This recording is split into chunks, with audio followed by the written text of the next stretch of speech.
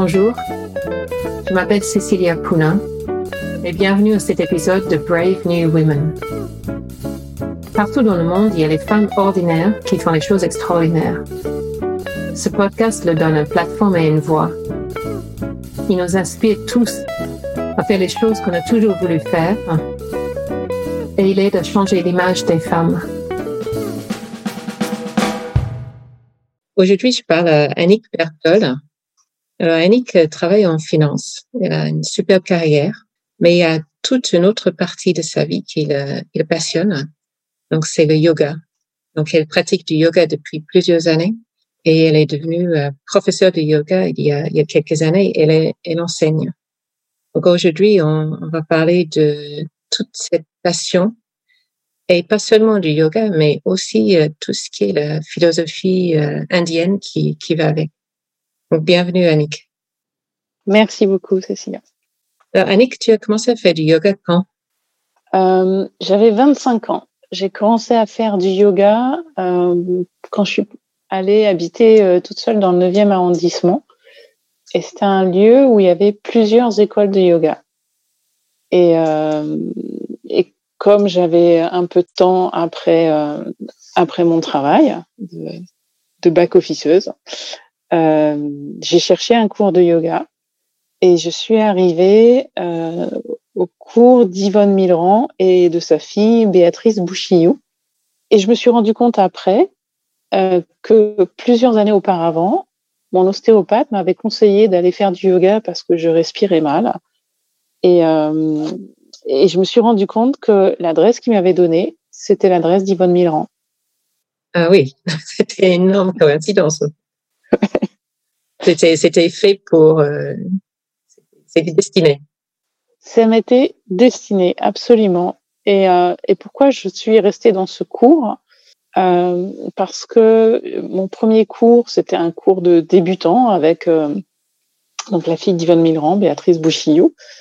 Et j'ai trouvé ça à la fois très agréable, mais très physique aussi. Et moi, j'étais assez sportive, j'étais cavalière de dressage et j'avais besoin de ce mouvement physique. Ça me permettait d'avoir une activité physique pendant la semaine. Et dans ce cours, donc Béatrice Bouchillou a dit non, il ne faut rien.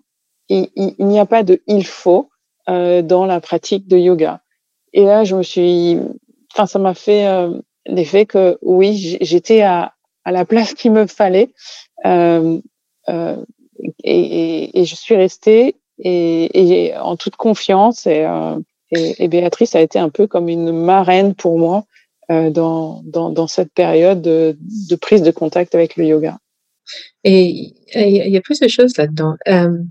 Quand tu dis il n'y a pas de il faut, pourquoi pour toi c'était important de ne pas être obligé de? Ben parce que j'ai l'impression que toute ma vie avait été construite avec des il faut. Il faut bien se tenir à table, il faut avoir des bonnes notes à l'école, il faut bien travailler, il faut gagner de l'argent, il faut, même en équitation, il faut faire ceci et cela, il faut aller en compétition, il faut avoir des résultats, il faut que le cheval soit comme ceci ou comme cela. Et dans les manuels d'équitation, voilà, il y a la position du cavalier, donc il faut se tenir conformément à cette position du cavalier qui est décrite dans les manuels. Voilà, toute ma vie était structurée par des il faut. Et donc, quand tu arrives dans un cours de yoga et on dit il n'y a pas de il faut, j'imagine que c'était une énorme bouffée d'air. Ben oui, d'un seul coup, c'est la liberté, c'est les sensations sont ce qu'elles sont et personne peut nous dire ce qu'elles devraient être et on pratique comme on peut avec les moyens qu'on a et c'est toujours les bons moyens qu'on ait des gros moyens physiques ou pas du tout, c'est toujours parfait. On fait avec ce qui est là. Et ça, c'est tellement différent de nos sociétés d'aujourd'hui. Ah oui, complètement différent, mais en même temps essentiel. Enfin, pour moi, c'était. Je me suis rendu compte plus tard que c'était vital d'avoir cet espace sécure, hein, comme on dit. L'espace du tapis de yoga, c'est un lieu sécure où on peut être ce qu'on est et s'accueillir tel qu'on est à chaque instant. Et à chaque instant, c'est différent. Et telle semaine, la pratique va être facile. Telle autre semaine, le mental va nous empêcher va tourner et nous empêcher d'être vraiment présents là, maintenant. Mais c'est comme ça. Et c'est pas grave. Et tu disais que Béatrice était un peu une marraine pour toi. Parle-moi de elle et de sa mère. Alors, sa mère, Yvonne Millerand, a appris le yoga d'abord à Paris avec un professeur. Il y avait très peu de professeurs à l'époque. Et puis, ce professeur est mort. Et d'autres élèves de ce professeur ont financé un voyage pour Yvonne Millerand pour qu'elle se rende en Inde auprès de Krishnamacharya, qu'on dit maintenant être le père du yoga moderne, un homme qui était déjà relativement âgé à cette époque, et dans les années 60. Et donc Krishnamacharya l'a accueilli et pendant 9 mois, elle a suivi son enseignement et elle a ramené en France cette manière d'enseigner de Krishnamacharya après qu'il lui ait donné l'autorisation de transmettre cette pratique. Et donc, elle a ouvert ensuite une école de yoga près de la gare Saint-Lazare. Et Béatrice Bouchignou, sa fille, est venue enseigner le yoga avec elle. Et du coup, est-ce que cette pratique du yoga, du coup, Yvonne Millerand, elle a un peu transmis que à sa fille, ou est-ce que c'était le début d'un mouvement de yoga à Paris? Non, c'était le début d'un mouvement de yoga à Paris. Et ils étaient quelques professeurs de yoga à cette époque-là à avoir appris le yoga avec des maîtres indiens. Et donc, ces quelques professeurs parisiens ont fondé l'école française de yoga. Je ne sais plus exactement à quelle date, mais début des années 70, je pense. Mm-hmm. Et c'est dans cette école que moi, ensuite, j'ai appris à devenir un professeur de yoga. Et cette école a diffusé en France. Donc, il y a plusieurs antennes de l'école française du yoga dans différentes villes de France. Et Béatrice Bouchignou a appris donc le yoga avec sa mère et est devenue aussi enseignante à l'école française du yoga. Et elle se plaisait à dire que elle offrait son enseignement pour que des élèves acquièrent un diplôme de professeur de yoga, elle qui n'avait aucun diplôme d'enseignement du yoga. Et tu disais qu'elle était un peu une marraine pour toi. Quelle était votre relation? Pourquoi il y avait ce besoin de marraine? Comme je te disais, j'avais une structure, une éducation qui était beaucoup axée sur le « il faut ». Et donc, c'était un autre guide pour moi, un guide complètement différent, extrêmement bienveillant, extrêmement son approche vis-à-vis des élèves est assez maternante. Et donc,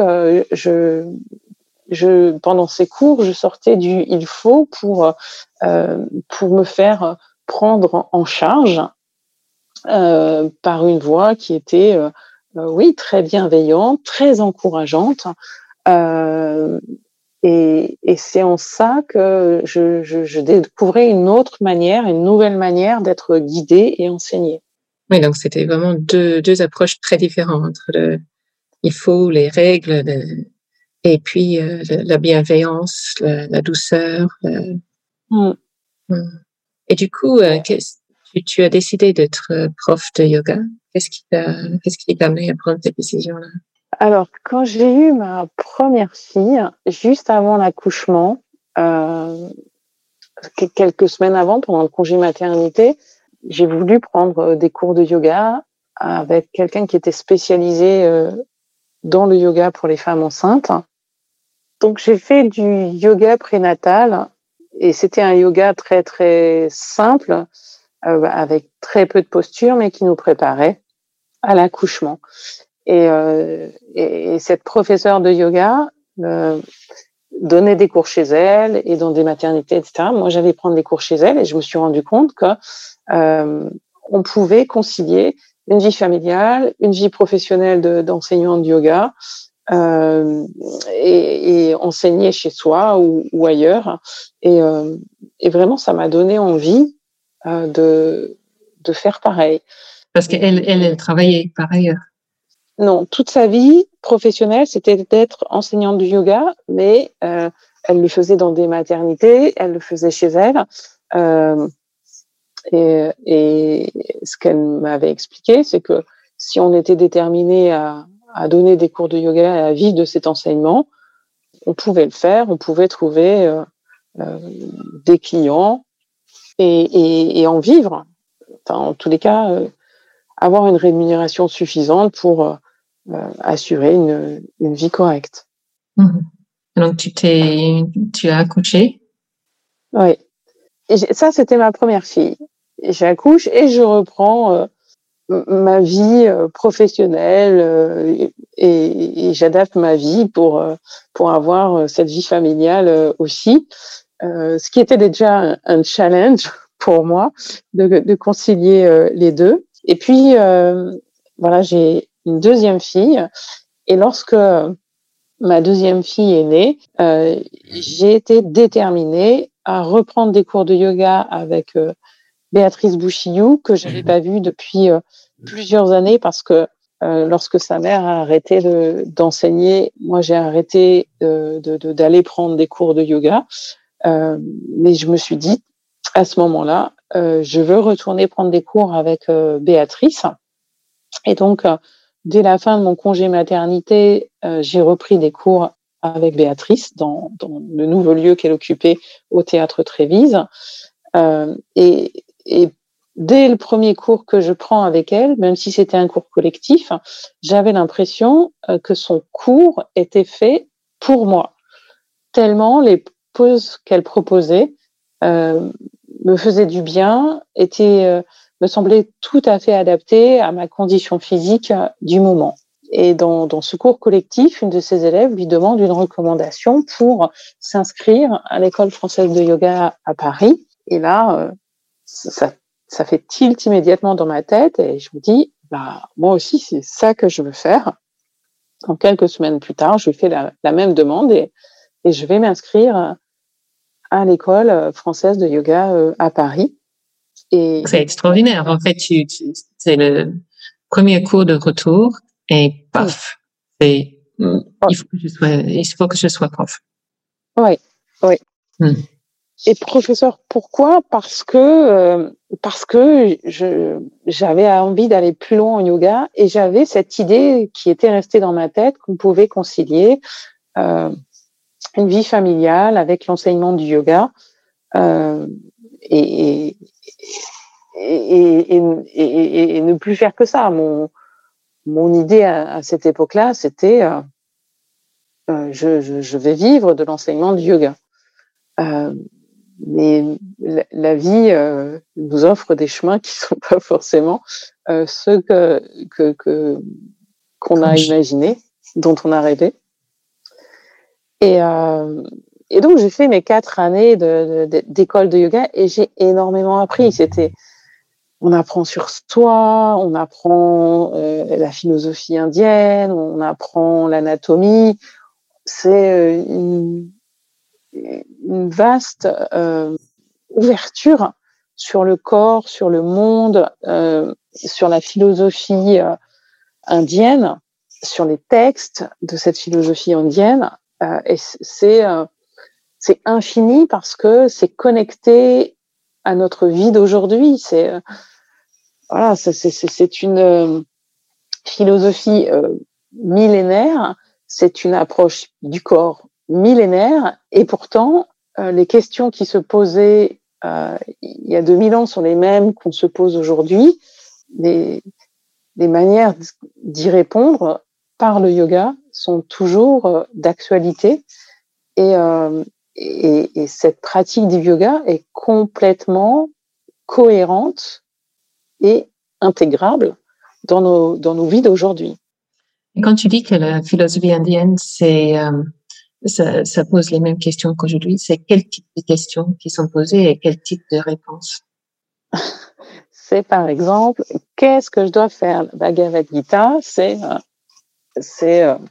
Arjuna qui est sur un champ de bataille et qui se pose la question, est-ce que je dois aller combattre des ennemis qui sont mes cousins? Et Krishna, qui est le cocher de son char, lui explique que voilà, il y a un acte juste et que lui, il est un guerrier et que son job, c'est d'être guerrier. Et donc, voilà, il y a tout un tas de réflexions. Et il y a tout, en fait. Je trouve tout et son contraire dans ces textes. C'est-à-dire qu'on voit aussi au fil de ces textes qui ont été écrits sans doute par plusieurs personnes, comme les Yoga Sutras de Patanjali. On dit Yoga Sutras de Patanjali, mais on ne sait pas bien qui était Patanjali. On n'est pas bien sûr qu'il a écrit tout seul ces sutras. Et donc, on peut penser qu'il y a plusieurs personnes qui ont contribué à écrire ces textes, ces épopées. Le Mahabharata, c'est une énorme épopée. Bhagavad Gita n'en est qu'une partie. Et à l'inverse de la philosophie européenne où on a des auteurs bien précis, là dans ces épopées indiennes et ces textes indiens, on n'a pas un seul auteur. Mais les questions sont les mêmes questions existentielles de quel est l'acte juste que je dois poser et quelle est la réponse, par exemple, qui est apportée à cette question? Eh bien, si on est un guerrier, eh ben notre vie, ça doit être d'aller faire la guerre. Si on est un érudit, eh bien, c'est d'étudier, de transmettre son savoir, etc. Dans les Yoga Sutras, c'est comment le yoga peut nous libérer des tourbillons du mental. On dit, l'introduction, c'est Yoga Chitta Vritti Nirodha. C'est le yoga libère des tourbillons du mental et ce texte des Yoga Sutras va aborder tous ces moments où notre mental est agité. Pourquoi il est agité? Par de la mémoire, par des passions, par des peurs et le cheminement en yoga va nous amener vers calmer ce mental, vers aller vers cette posture assise, sthira sukham, à la fois ferme et agréable, où on va pouvoir se concentrer et laisser les tourbillons du mental s'apaiser et quelque part nous foutre la paix. Et donc ces textes anciens, finalement, font référence aux mêmes passions ou aux mêmes angoisses qu'on peut avoir aujourd'hui, qui sont et l'essentiel de notre vie d'humain, de crainte de l'avenir, de rumination du passé, toutes ces choses-là. Après, on peut se dire, finalement, c'est pas très encourageant parce que dès l'Antiquité, sans doute avant, les êtres humains rencontraient déjà ces tourments et finalement, on n'a pas tellement évolué si on en est toujours à les affronter et à se poser la question de comment s'en débarrasser. Mais moi, ce que j'entends dans tout ça, c'est que effectivement, il y a quelque part en rapport avec ton histoire, il y a les il faut, mais il y a tout le mental, il y a tout ce qui nous vient de l'extérieur, qui nous agresse quelque part. Ouais. Et que la pratique du yoga et ce qui est dans ces textes, c'est de dire, OK, on va trouver un calme pour être dans un moment où on dit, on est guerrier. Donc, de trouver quel est juste pour nous, quelle est notre façon d'être à nous. Et c'est ça qui doit nous guider. Oui, absolument. Et ça nous amène à l'introspection. Et oui, et moi, personnellement, ça m'amène régulièrement à me poser la question de l'acte juste dans mon quotidien, dans ce qui m'arrive. Et ce qui est juste n'est pas forcément agréable, mais c'est quelque chose qui me permet d'être en paix avec moi-même. Et pour poser l'acte juste, on a besoin d'être dans l'action, pas dans la réaction. Et le travail sur le tapis, avec le souffle, oui, parce que ce que j'ai pas dit, c'est que dans les Yoga Sutras, il y a tout un cheminement finalement qu'on pratique après sur le tapis. Il y a quelque chose que je qualifierais de préliminaire, qui sont les yamas, niyamas, qui sont une morale dans laquelle la pratique du yoga s'inscrit. Ne pas nuire, ne pas voler, être propre. Donc ça ressemble à une morale universelle. Ne pas prendre plus que ce dont on a besoin, etc. Ensuite, il y a la pratique des postures, asana, la pratique de la respiration, pranayama. Il y a également le retrait des sens, pratyahara, le moment où on va rentrer en soi et ne plus être sollicité par des sensations, par ce qui nous arrive de l'extérieur. Et puis ensuite, on entre dans une concentration de plus en plus importante, dharana, dhyana, jusqu'à samadhi, extase ou en stase, selon les auteurs qui ont ensuite commenté ces Yoga Sutras. Et voilà, c'est toute une pratique qui part du corps, qui s'appuie sur le souffle pour permettre au mental de ralentir, de cesser de nous obséder, de nous permettre de sortir de ces ruminations et permettre au corps aussi de se calmer, d'accepter l'immobilité pour entrer en soi. Et donc, est-ce que ça demande plusieurs années de pratique d'arriver dans ces états d'extase? Alors non, ça dépend. Pour certains, on peut pratiquer toute sa vie et ne jamais y arriver. Pour d'autres, ils peuvent s'asseoir directement et pas avoir toute cette pratique. Yvonne Midran disait le Hatha Yoga, c'est pour les gens qui sont pas doués, qui ne peuvent pas s'asseoir directement dans cette posture de Sthira Sukha Masanam. Donc il y a pas de règle. Il y a un livre que j'ai lu récemment qui s'appelle Après l'extase, la lessive. Et j'ai adoré ce livre parce que ça détend beaucoup. En fait, on se dit, ouais, si je pratique beaucoup le yoga, je vais arriver à calmer mon mental, etc. Et puis ce sera pour toujours. Si j'ai atteint ce moment d'extase, ce sera pour toujours.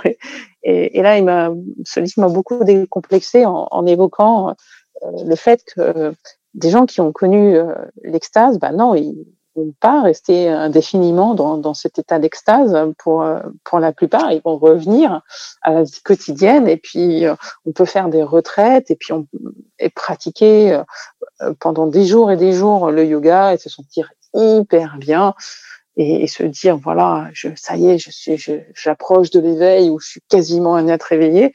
Et puis voilà, on retourne dans sa famille et on se recoltine les tâches du quotidien, les soucis du quotidien, et on retrouve sa colère, ses angoisses, etc. Donc il n'y a pas de règle, mais il y a juste une seule chose qui est importante en yoga, c'est pour moi, c'est est-ce que je suis mieux à la fin de ma pratique qu'au début? Et si ça arrive la plupart du temps, c'est bien, ça suffit. Et c'est un cheminement. Et puis on verra bien la prochaine fois, sachant que ça va pas marcher à tous les coups. Il y a des cours ou des pratiques personnelles de yoga où on va se mettre sur son tapis et le mental va pas arrêter de tourner et jusqu'à la fin de la séance, ça va pas arrêter de tourner. Mais c'est pas grave. C'est pas grave parce que une autre fois, ça va être différent. Et est-ce que toi, tu trouves que par rapport, quand tu as commencé le yoga à 25 ans et aujourd'hui, est-ce que tu trouves qu'il y a une différence dans toi? Est-ce que c'est pas juste que, bon, à chaque cours, c'est un recommencement? Et Quoi la différence que tu vois? C'est déjà une manière totalement différente d'aborder le yoga. J'allais au yoga pour avoir une pratique physique. Et j'adorais ça parce que les cours que proposaient Yvonne et Béatrice étaient très, en tous les cas, satisfaisaient mon appétit pour bouger mon corps, voilà, sans être une acrobate. J'avais la facilité de bouger mon corps et de le pousser relativement loin dans les postures et j'avais un grand plaisir à ça. En revanche, je m'endormais dans l'assise. Je m'asseyais en tailleur à la fin de la séance et il y avait cet instant d'observation silencieuse en assise à la fin de la séance et je m'endormais. Aujourd'hui, ça m'arrive plus jamais et j'apprécie tout dans ma pratique de yoga. Le pranayama, l'assise silencieuse, ce temps d'observation et j'aborde ma pratique du yoga d'une manière tout à fait différente, à la fois pour satisfaire mon corps, son besoin de bouger, de s'étirer, de me sentir très vivante dans toutes les parties de mon corps, et à la fois, voilà, toute cette philosophie du yoga, ce côté théorique aussi, et le côté spirituel. Je n'avais aucune approche spirituelle dans ma pratique du yoga quand j'ai commencé. Et puis c'est l'étude de ces textes, c'est les rencontres et les échanges que j'ai pu avoir ensuite à l'école française du yoga, puis avec Béatrice, et puis avec les sessions d'une journée que Béatrice a organisée, la découverte du chant védique. Voilà, j'ai découvert oui, les textes de ces chants qui sont des hymnes, qui sont des prières. Voilà, il y a une ouverture qui s'est faite et mon approche du yoga aujourd'hui est beaucoup plus large. Et maintenant, j'ai un appétit pour faire bouger mon corps et j'ai une soif d'apprendre et de découvrir tous ces textes et l'histoire du yoga et ces différentes périodes des textes, des Védas jusqu'au Tantra. Voilà, malheureusement, j'ai assez peu de temps à y consacrer, trop peu de temps à mon goût, mais j'ai vraiment aujourd'hui ce désir de découvrir les textes que j'ignorais complètement et qui m'intéressaient pas du tout quand j'ai commencé à pratiquer. Tu en es où donc tu as fini l'école française de yoga, tu es devenue prof. Donc tu en es où sur ton chemin de réconcilier le travail, la vie de famille, être prof de yoga? Alors j'ai fini l'école en 2010. J'avais déjà commencé à enseigner en 2009, juste après avoir passé mes tests pratiques. Et en fait, j'ai jamais arrêté d'enseigner depuis 2009, d'une manière ou d'une autre, soit en entreprise, soit dans un cours collectif que Béatrice m'avait confié pour des débutants. Et puis après, j'ai commencé à donner des cours particuliers et j'adore ça. Je trouve ça hyper intéressant d'accompagner les gens au plus près de ce qu'ils sont et de les accompagner dans leur cheminement au travers d'une pratique physique, mais de les accompagner vers autre chose, plus profondément. Une évolution psychologique aussi, bien sûr. Donc, voilà, d'une manière ou d'une autre, j'arrive toujours à trouver le moyen d'enseigner. Et j'en suis vraiment extrêmement heureuse. Et voilà, je veux continuer sur ce chemin-là et rester sur un enseignement qui est vraiment très proche de chaque personne. Pas des grands cours collectifs où chacun se débrouille pour suivre, alors que chacun a vraiment des particularités physiques différentes, et surtout pour des gens qui pratiquent depuis peu d'années. Je pense que voilà, ce que je peux apporter Ça passe par des cours vraiment à très peu de personnes ou des cours particuliers. Et j'avoue que c'est assez difficile de concilier la vie familiale avec 2 ados, une fille qui est encore au lycée, et puis un job qui est très prenant, mais aussi dans mon job, dans mon approche des choses, dans ma manière d'être, que ce soit en réunion, que ce soit dans les relations one-to-one, ma manière d'aborder les événements et les personnes reste empreinte tout le temps de ma pratique de yoga et de ma philosophie, de cette approche philosophique. Et ça m'aide aussi dans mon quotidien à me recentrer, à revenir à mon corps quand je me rends compte que je suis trop exclusivement dans ma tête.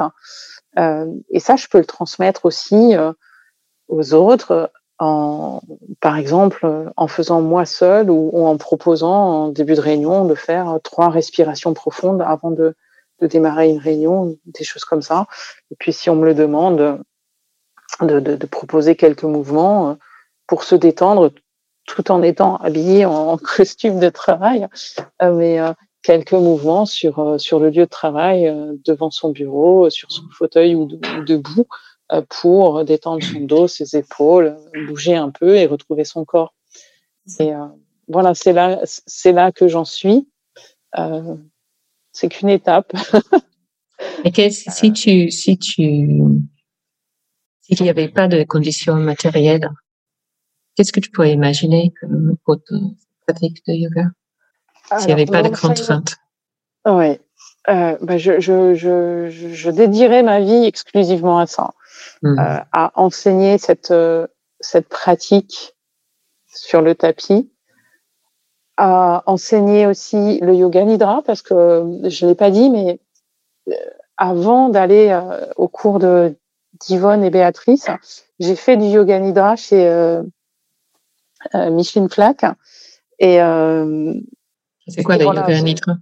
Alors, le yoga nidra, c'est le yoga du sommeil. Donc, c'est un sommeil éveillé avec de la visualisation. Pour moi, c'était pas très facile de faire cette visualisation, mais aujourd'hui, j'y reviens. Ça m'aide beaucoup.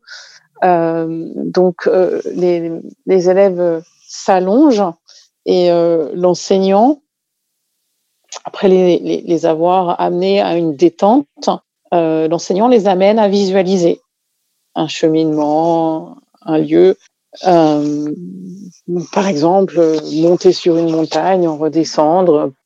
Et à l'issue de cette visualisation, on va ramener les élèves ici et maintenant, bien à leur présence physique. Et après, on peut enchaîner sur assis, sur une observation, une intériorisation. Et en quelques minutes, une petite heure, on se trouve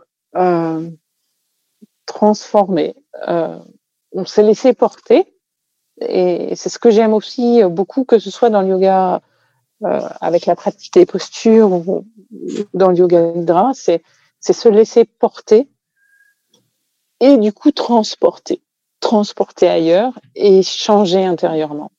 Donc voilà. Si je ne vivais que de ça, j'enseignerais le hatha yoga, j'enseignerais le yoga nidra et la philosophie. Donc voilà, j'irais moi-même étudier encore et plus profondément cette philosophie, en particulier les tantras, qui me semble une ouverture encore plus grande. Et enfin, voilà, c'est quelque chose qui m'attire beaucoup, les travaux qui ont été faits ces dernières années sur l'étude des tantras. Et donc je retransmettrai parce que on est des passeurs. On reçoit, on retransmet, et voilà, je trouve ça magnifique. Et j'ai bénéficié de cette transmission, et maintenant je me dis que je peux le faire, j'ai envie de le faire, et presque je dois le faire. il y a une autre pratique qui m'intéresse énormément, ce sont les bols tibétains. Ce qu'apportent ces vibrations, ces sons, et là aussi, c'est une manière de transporter, de transformer. Et ce mot transformer est important parce que dans les Yoga Sutras, on parle aussi de tapas. Tapas, c'est la chaleur, et c'est la chaleur qui transforme un aliment brut en un plat. Et je me rends compte en te parlant, Cécilia, que finalement, le yoga a fait au travers de moi son œuvre de transformation, et que cette transformation se poursuit toute la vie, et que vraiment, aujourd'hui, ce que j'aimerais faire, c'est amener d'autres personnes à vivre leur propre transformation grâce au yoga, au travers du yoga. Moi, c'est vraiment ce que j'entends dans cet entretien d'une vie 25 ans où, en fait, c'était fait de il faut, à une vie où il n'y a pas de il faut, mais il y a énormément d'ouverture de corps, ouverture d'esprit, ouverture du cœur, et cette envie de transmettre. Et même, comme tu disais, il y a même une obligation de transmettre. Il y a un tel chemin dans ta vie entre subir ce qu'on te dit qu'il faut faire à trouver ce qui est juste pour toi. Et que voilà, cette transformation, cette transmission. Et je peux imaginer que ça continue encore et encore plus profondément dans ce sens-là. Ouais. Donc c'est une vraie, c'est une vraie leçon pour nous tous dans nos vies aujourd'hui, où il y a tellement il faut être comme ça, ou là, ça, c'est écouter soi-même, écouter ce que tu es. Si tu es guerrier, sois guerrier. Donc, je trouve que c'est un vrai exemple pour tout le monde qui écoute d'aller dans ce sens. Et je trouve aussi dans la philosophie indienne, donc il y a écouter soi-même, mais il y a également les principes. C'est pas juste, mais fais comme tu veux. Il y a également, oui, moi, il faut pas voler. Il y a les choses, les principes moraux également. C'est pas juste soi pour soi. Absolument. Et Yvonne Millerand disait, il faut avoir un cadre pour pouvoir en sortir. Et ça résume finalement ce que tu viens de dire. Oui, on a besoin d'une structure, enfant, on a besoin de limites. C'est même très rassurant d'avoir des limites. Donc, on a besoin de cette morale et de cette structure pour se sentir bien. Et à partir de cette structure, on peut mener son chemin et aller à la fois très loin et très profondément en soi. Et finalement, je pense que c'est en allant comme ça en soi qu'on va découvrir qui on est. Et Béatrice nous répétait beaucoup cette parole de Krishnamacharya qui est le but ultime du yoga, c'est savoir qui je suis et ce que je suis. Et c'est un long cheminement.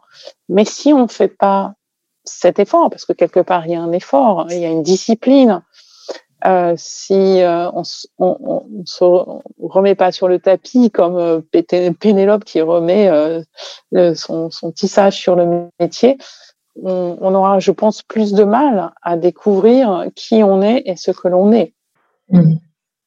Annick, souvent je demande à la fin de ces entretiens si on a un message pour les gens qui écoutent. Et quel sera ton message? Mon message, ce serait écoutez-vous vous-même, et à partir de cette écoute, faites votre chemin, mais revenez régulièrement, écoutez à l'intérieur de vous-même si ce que vous faites est juste. Et si c'est juste, déjà vous vivrez une vie sans regret. Et sachez que par la pratique du yoga, vous pouvez approfondir, affiner, sentir profondément qui vous êtes. Ce n'est pas la seule pratique qui vous permettra de le faire, mais là, pour reprendre des propos d'Éric Barré et de Jean Klein, quand on n'est pas un artiste qui peint, qui chante, qui fait de la musique, qu'on n'a pas ces dons-là et ces capacités-là, eh bien, le yoga, c'est une autre voie pour aller au plus proche de soi. Super message. Et si on veut te retrouver pour prendre des cours avec toi, comment est-ce qu'on fait? Alors, j'ai un compte Instagram, Annick Bergdoll. Mm-hmm. Et à partir de là, on peut m'envoyer un message. Je suis aussi sur LinkedIn. Et voilà, par ces deux biais, c'est assez facile de me contacter et ensuite de voir avec moi comment on peut organiser un cours. Super. Ok, bon, merci beaucoup, Annick. Merci infiniment, Cécilia. J'espère que cet épisode de Brave New Women vous a plu. Sur certains sites, comme Apple Podcasts, Google Podcasts ou Podchaser par exemple, on peut laisser une revue et une notation. Moi, j'adore savoir ce que vous avez pensé du podcast. Et c'est aussi une reconnaissance importante pour les femmes avec qui je parle. Donc, n'hésitez pas. Merci pour votre écoute.